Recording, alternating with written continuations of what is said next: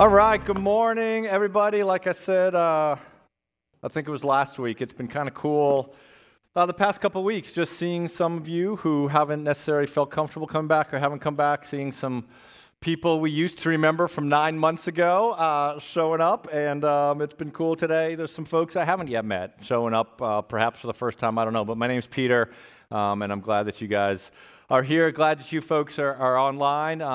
We continue to be aware of the fact that some of you, for health reasons, don't feel comfortable coming back.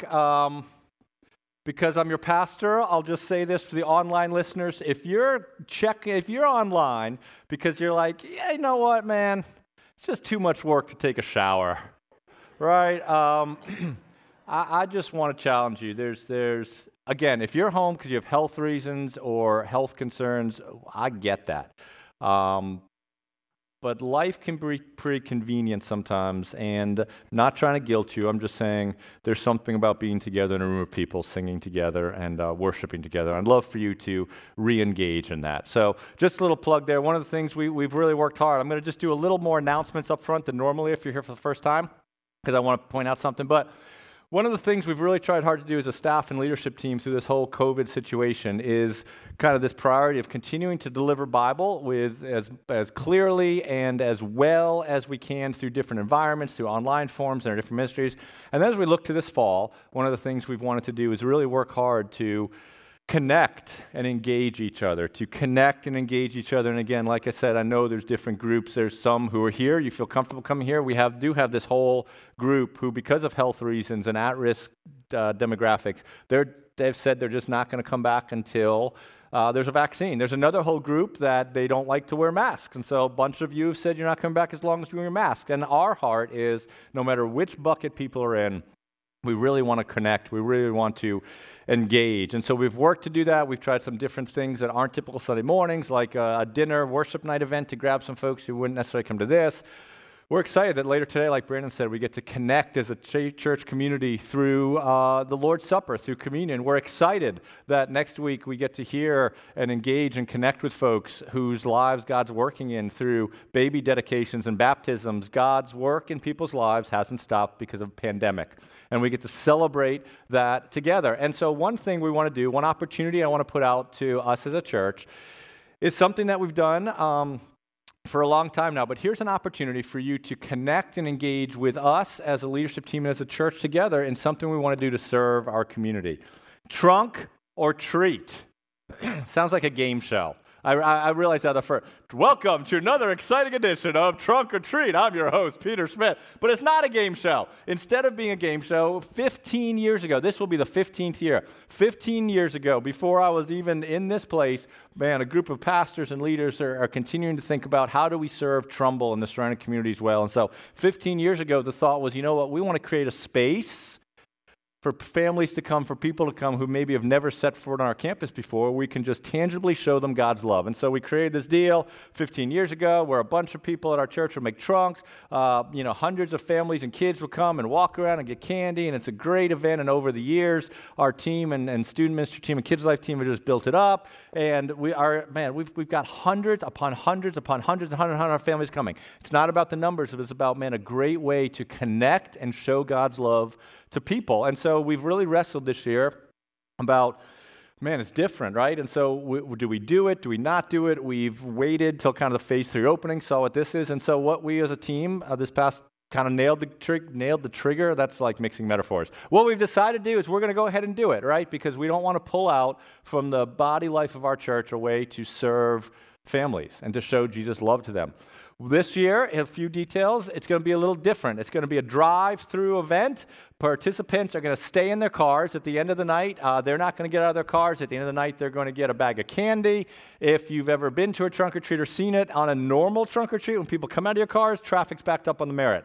So this is going to, if people show up, it's going to be just a traffic awesome thing. So what we did is we love the town, and so we've checked with the police department about, is this going to cause chaos? They're on board with it. Health department's on board with it. So we're going to go for it. But here's the deal. In order to serve our community, this is a way that we need you to connect and to engage with us. So let me tell you 4 opportunities for you to partner with us as we show God's love and connect together as a church to do this. The first is this. We need Candy. Ain't no kid wants a Calvary logo pen in their bag at the end of the night, okay?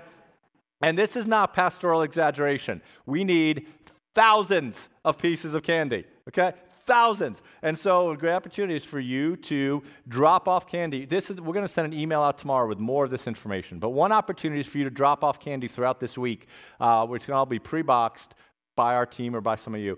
Another opportunity is this. Maybe some of you are like, I don't want to go to ShopRite, get candy. We're going to create a way for you to donate some funds so that we can go buy candy at a bulk rate. So first thing, opportunity is candy. Second opportunity is this. Maybe you're like, candy's bad for kids. It rots their teeth. I don't want to be part of that evil in the world.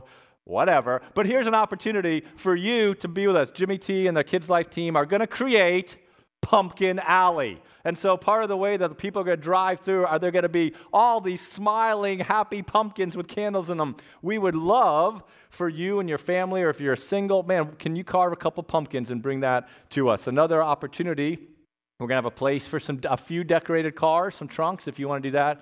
And then kind of the fourth way to serve is this, that we're going to need some people. We're going to need some people beforehand to help set this up, some people to help navigate traffic along with the police department, right? Some people to help tear this down, some people with gloves and masks to hand out some items at the end of the night. So we will not be able to do this without each other. We won't. And so this is a great opportunity for us as a church to come together to press into this, okay? And so 4 opportunities, an email will go out tomorrow with more things, but some candy, opportunity to decorate a pumpkin, to decorate your car, or to help serve either before, during, or after the event, okay? So we're excited about it, and we're excited about a way that, again, it gives some people in our church a way to connect and engage. Maybe you've been online the whole time, but it's a way you can grab some candy and drop it off, and so we're looking forward to that. So you did not show up to hear me pitch my new game show theme of Trunk or Treat, okay? Part of why you showed up, hopefully, is to hear what God has for us this morning, and He does have something. So I'm going to pray, and then we're going to jump into what God has for us. Father, thank you for another opportunity to come to your word. And I know you have things for us, and there's nothing that I have to offer to anybody, but it's from you. And so I pray that really your Spirit will work through your text, and you've preserved it for us, and the word is still alive today and still applies today. And so please work through your Spirit in our midst for the glory of Jesus, in whose name we pray. Amen. Here's what we do at Calvary, if you've been part of us and if you're newer.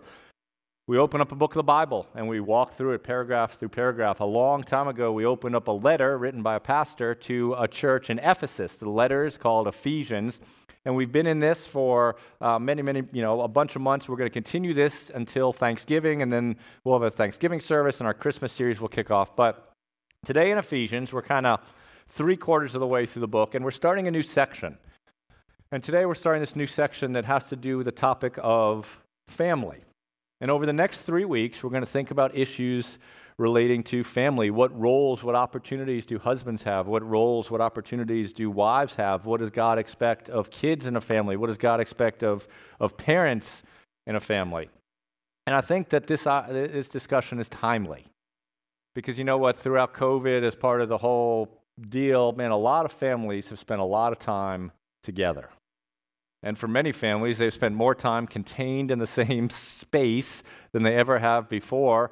And there's been good and there's been bad of that, right? For some people, I know we kicked off our community group this week, and a bunch of us guys sat on a fire pit and talked about what's COVID been like. And for some of the dads, for some of the husbands, they've said, man, you know what? This time with my family has been rich. It's been meaningful. It's been time I wouldn't have had normally. For some of you, if you're in a family unit, there's been good things about it. But the reality is this, that for other families, in the past, other couples, other marriages, the past 8 or 9 months being together in the same space has kind of been this crock pot. If there's been some tension, it's really just kind of caused it to simmer and to start to bubble up. And for some husbands, for some wives, for some parents, for some kids who went into COVID with underlying conflict and tension and disagreement, this whole thing has just been a microwave, a crock pot that has just caused that conflict and that tension to raise and increase. And so no matter where you are on that spectrum, we have an opportunity the next 3 weeks just to think about some of these things. And I guess as we do, I'd just start off by asking, for those of you who are in a family, for those of you who are parents, for those of you who are married, Well, what's your marriage like today? Is your marriage the strongest it's ever been? Or is it just being tied together by a little thread about to burst?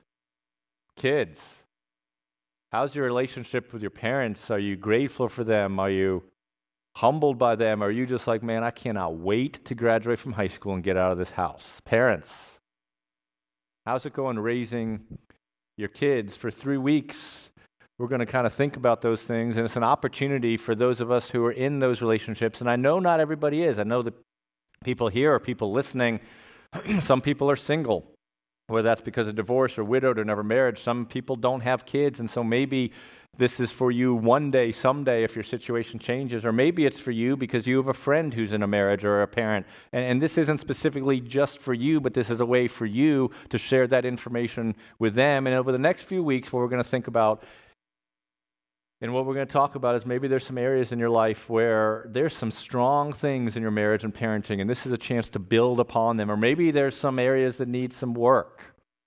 And this is an opportunity for us together as a community to build upon those areas of work. Our text for the next 3 weeks is going to be Ephesians chapter 5, starting in 21, and we're going to go all the way through chapter 6, verse 4. We're not going to do that today, but that's going to be our text. So we're going to hit 3 different relationships. We're going to hit it in an order different than the text. We're going to start off with husbands, and then next week is baptism and baby dedication. So we're going to do kids and parents. Doesn't that just seem to make sense? And then our third week will be wives, right? Wives roles, wives opportunities. So before we get into those specifics today, let's kind of launch out of where we ended last week, because there's this broad overarching umbrella for all those relationships, for parents, for wives, for husbands, wives. And so here's where we ended last week. It was this charge that Paul gave, God inspired. Paul gave it to every single Christian. And to every single Christian, he tells them how to act towards another Christian.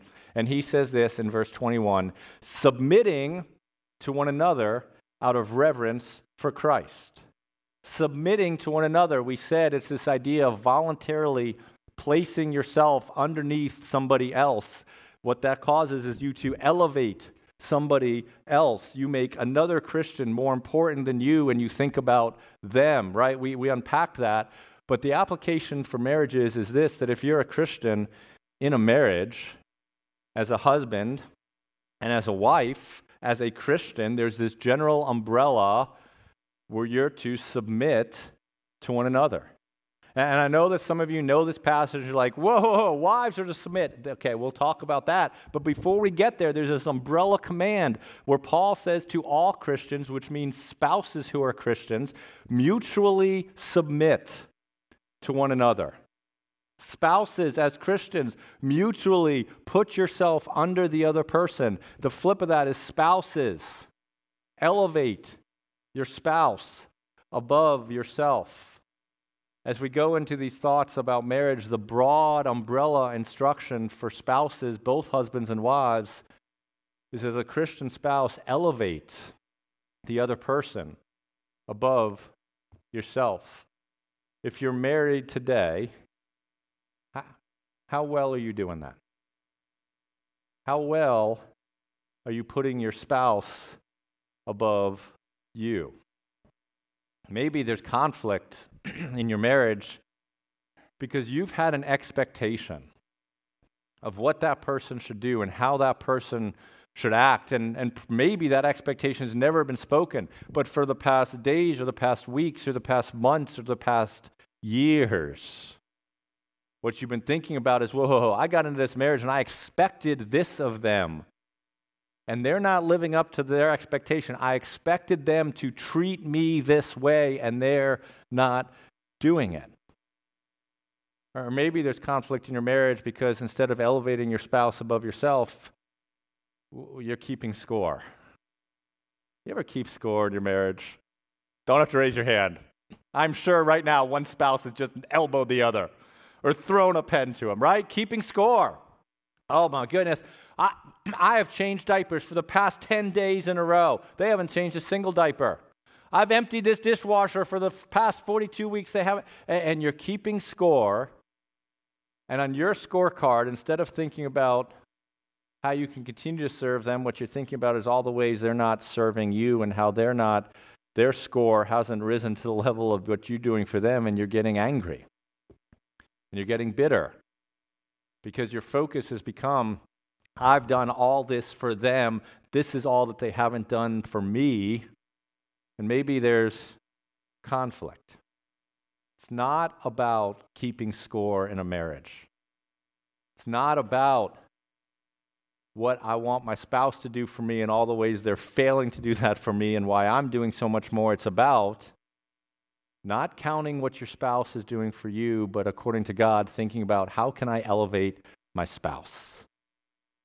How can I make them above me and serve them and love them and prioritize them? And in order to do that, to steal a line from my father-in-law, you know what each spouse has to be? You have to be a student of the other. And think, what makes them tick? What helps them? What causes them to feel valued? Paul starts with this idea that every spouse has to elevate the other spouse above the other. And then he presses into specifics for husbands about specifically how husbands do that, and wives specifically what it looks like to elevate your husband above yourself. We're going to start with husbands. And so here's the specific for husbands about how we can elevate our wives. What does it mean to do that? And he tells us in verse 25, and he says this, husbands, love your wives.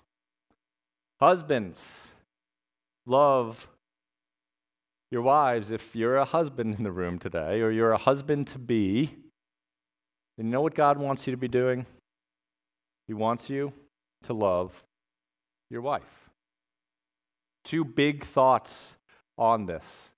The first big thought on this is in a few weeks we're going to talk about roles, right? What does the Bible say about husbands and wives, two people of equal value and equal worth who have different roles? And we're going to talk about those roles next week, or a couple weeks. Here's a spoiler alert. Ready? If you've never heard this, we're going to see that the husband's role is to lead. Part of the way the husband, his role is to lead his family. But here's the reality this morning, right? And some of you know that. Some of you are like, yeah, I'm a godly husband. I lead. I am head of my home.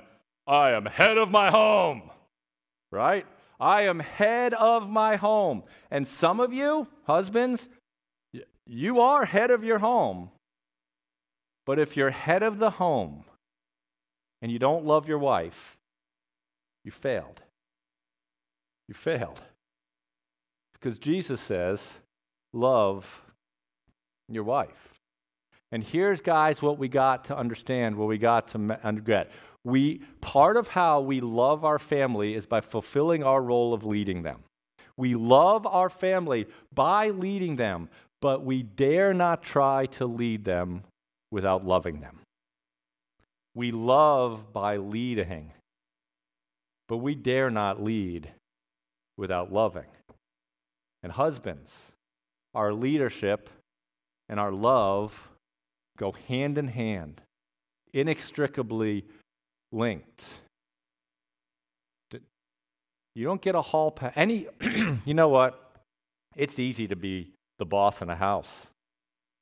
Any jerk can boss people around. Anybody can intimidate his wife and his kids into doing what he wants. But that's not what we're called to do.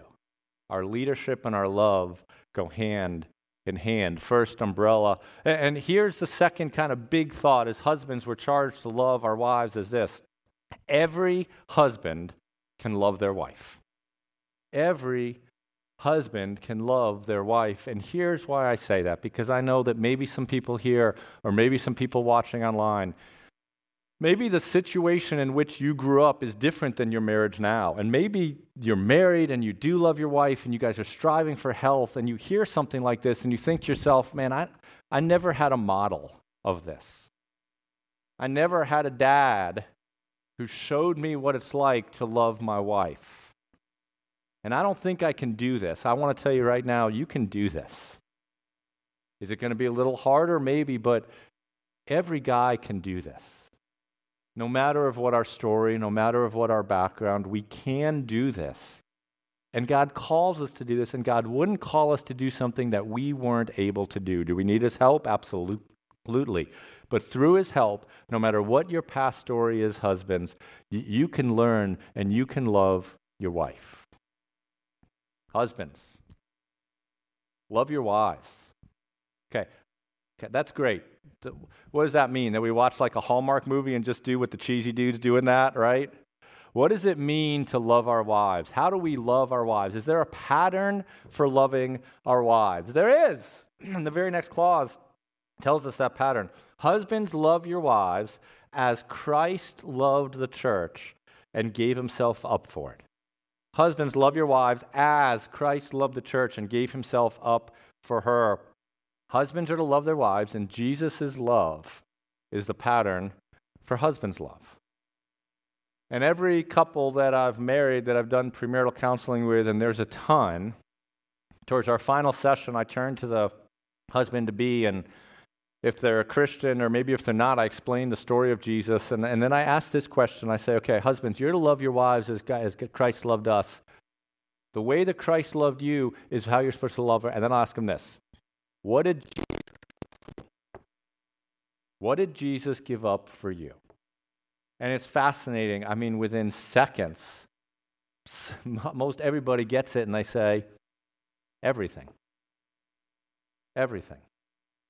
And so the next question is this, husbands, what does it mean that you need to be willing to give up for your wife? Everything. Everything. If Jesus is the pattern for our love and Jesus gave up everything, then guys, we need to be willing to give up everything. Is there conflict in your marriage today, men? Because there's something that's important to your wife, and you are unwilling to even consider giving up what you want for what she wants. No, I mean, I know she wants that, but man, I have my plans, I had my dreams, I got my 5-year, I got my deal. I ain't giving it up. And I'm not saying that you have to give it up. Will you have to? Maybe. But maybe you're not even willing to consider and be willing to give it up. Is there conflict because you're unwilling to give up what you want for what she wants? Maybe. Maybe. Again, are there discussions to be had about the wisdom of doing that and if it's the right thing? And if that, absolutely. But sometimes, guys, we're not even willing to consider doing it. Paul knows that sometimes guys don't always pay attention the first time, right? If you're a guy, you've probably heard that, like, you finally hear your wife in a passionate way be like, will you empty the dishwasher? You're like, oh, why are you? Yeah. She's like, I've said it like 100 times, right? Sometimes, guys, we miss things, and so Paul doesn't want us to miss it. So he comes at this challenge another way. He's told us, love your wife, which means be willing to give up everything. And so in case we miss it, he comes at it from another angle in verses 28 through 29, where he says this. In the same way, husbands should love their wives as their own bodies. Husbands, you be willing to give up everything for your wife, and you love your wife the way that you love your own body. The way you love yourself and put yourself first is what you're supposed to do for her. He who loves his wife loves himself. For no one ever hated his own flesh, but nourishes and cherishes it, just as Christ does the church. There's two words in there that press deeper about what it means for us to love our wives, two attitudes, two actions. Husbands, we love our wives by being willing to give up everything for her, and then we also do these two things. We are to nourish our wife. To nourish our wife. This word has the idea of providing for her needs. It has the idea of giving to something a sense of well-being, a sense of health, of security, of completeness. Giving to something that they know to continue to be strong. We nourish. We're supposed to nourish our wives. And the second thing it says we're supposed to do, guys, is cherish. Cherish our wives. The idea we cherish something, we make it feel valued. What we cherish, we take care of. We be careful in interactions so that we don't hurt it, right? If it's something fragile that you own, guys, right? Your new iPhone 12 or whatever. You're going to be careful with that thing because you don't want that screen to chip. Or even if it's something durable, like a brand new Jeep Rubicon that's got armor plated everything, you still want to take care of it so you don't hurt it, right? You value it, you be careful in your actions, and you recognize their value, and you protect that value. Guys, our opportunity is to cherish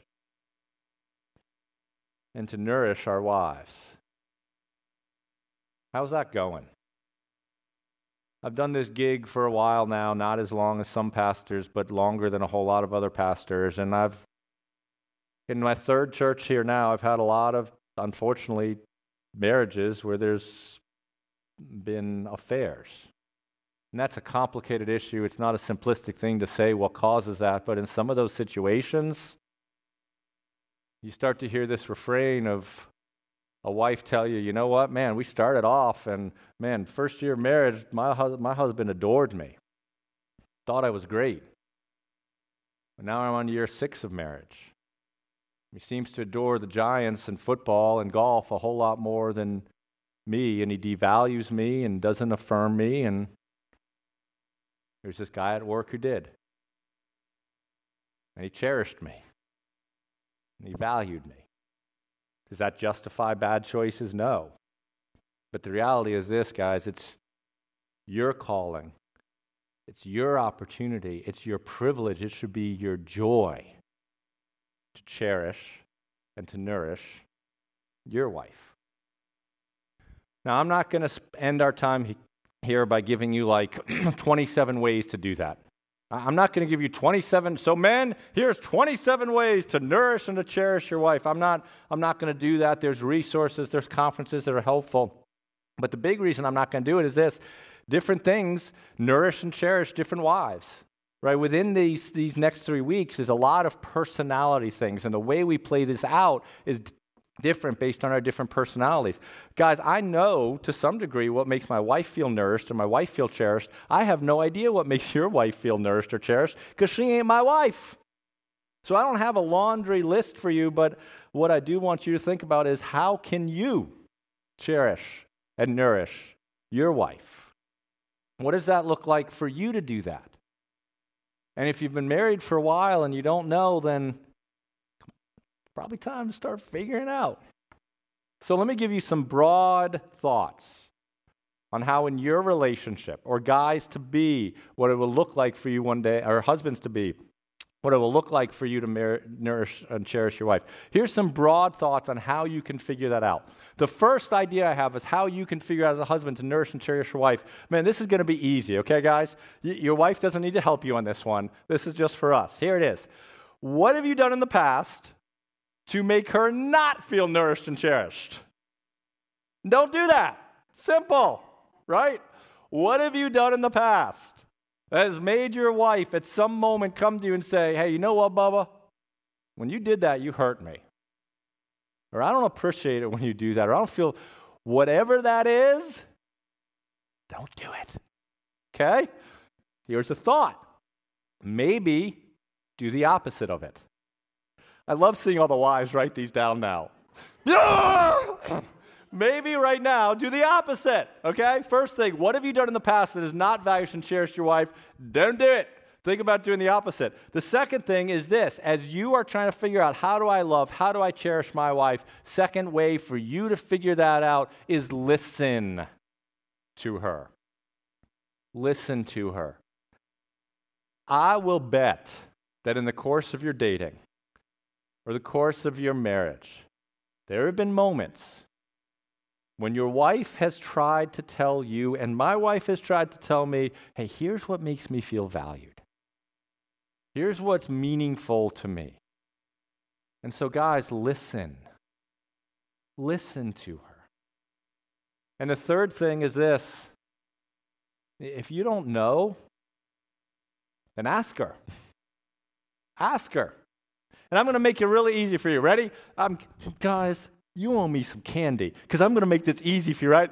Here it is. Every husband, on your way home today or when you get home, Ask your wife what makes her feel nourished and cherished. I have now set it up for you, right? You can now say to your wife, baby, I know what makes you feel nourished and cherished, but Smith was up there babbling on, so he told me to ask you, and then if you don't know, you'll get to ask her without looking like a moron, okay? Ask her.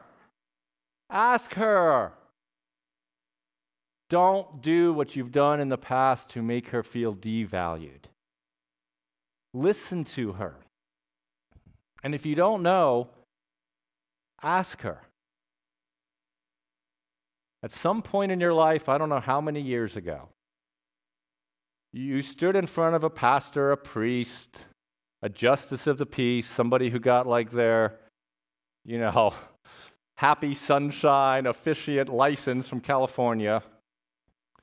And you were dressed up, I don't know, maybe you had on a tux, maybe you had on casual clothes, maybe your wife had on a bridal gown, maybe it was more casual, but you stood in front of each other.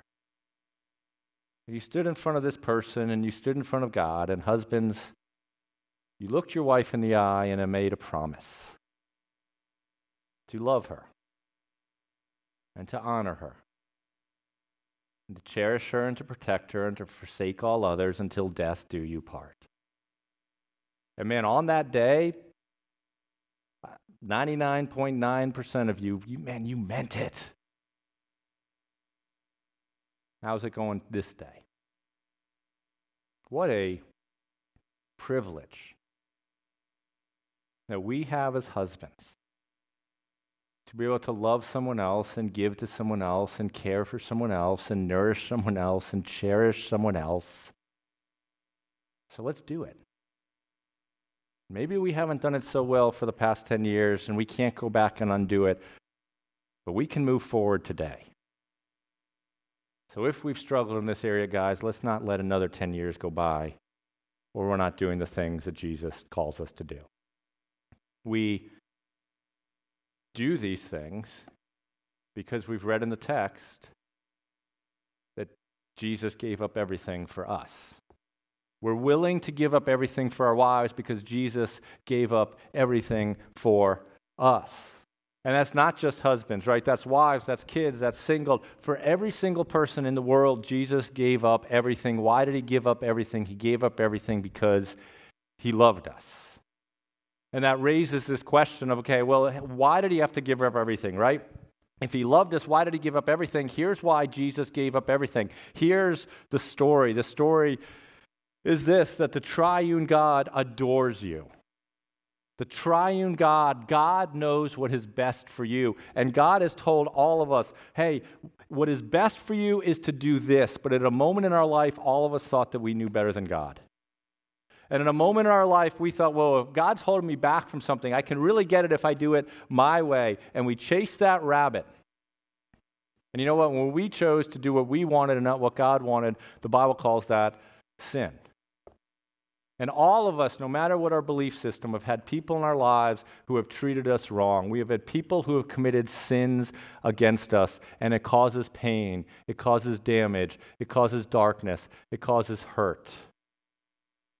And there's a holy God who knows the pain and the fracture and the devastation that comes from sin, and that holy God says, I got to punish that. A just God says it is not fair to allow that bad, wrong thing to go unpunished. But the impact of that is that means that for the sin in my life, just God would have to punish that. And the Bible talks about a word that we don't hear a lot, but part of that punishment is this word of God's wrath.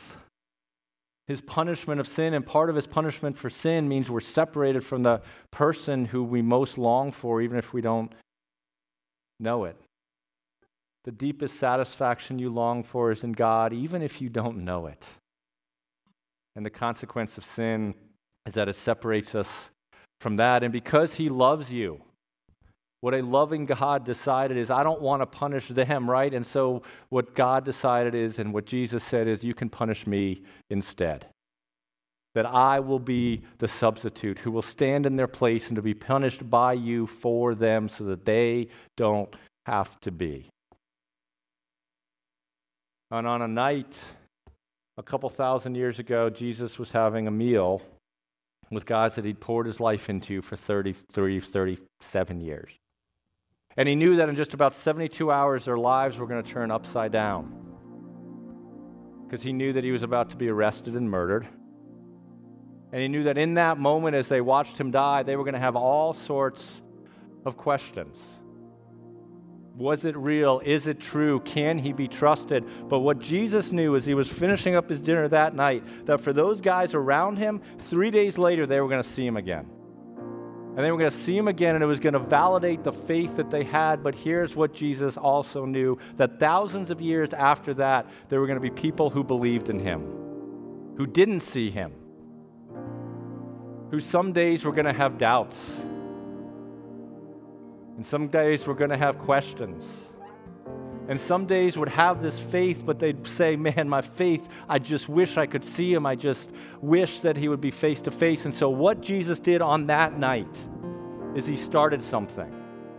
And he gave us something. And he gave us something tangible that we could hold and that we could touch. Something earthy, something normal, something ordinary for normal, ordinary people who thousands of years later would be clinging to their faith and the belief. And he started this thing with some bread and some wine. So in the centuries after his death and resurrection, people like you and people like me could hold something and be reminded of something and say, this is what I believe. We can get beat up in our faith. And the worst thing to do is try to fake that none of us are ever beat up in our faith. And we need each other to remind each other that this is true. This is what we believe. And no matter how much our finances have changed because of COVID, no matter how much racial unrest and the stress and the sadness that comes from that, no matter how crazy our political system is, we cling to something that transcends all of that, and we say there is still a king who is in charge and who is controlled. This is how we look back and we remember what Jesus did. And so the same guy who wrote this letter to the church wrote these words. And he says, "For I received from the Lord what I also delivered to you, that the Lord Jesus, on the night when he was betrayed, he took bread. And when he had given thanks, he broke it, and he said, 'This is my body, which is for you. This is my body, which is because of your sin and for your sin, because I love you.'" And Jesus says, "Do this in remembrance of me." So as a community, I invite you to peel back the first layer, and together let's take this in remembrance of Jesus. And in the same way, he also took the cup after supper, saying, "This cup is the new covenant in my blood. Do this as often as you drink it in remembrance of me, for as often as you eat this bread and drink this cup, you proclaim the Lord's death until he comes." The story's not over, guys. The story's not over. And I've read the end of the story. I cheated, I read the end of the book. The end of the book is great. And one day we will experience that. So on this day, as we look to that day and we look back to the day Jesus died, we cling to the cup and we say, "This is what I believe." And together, let's take the cup.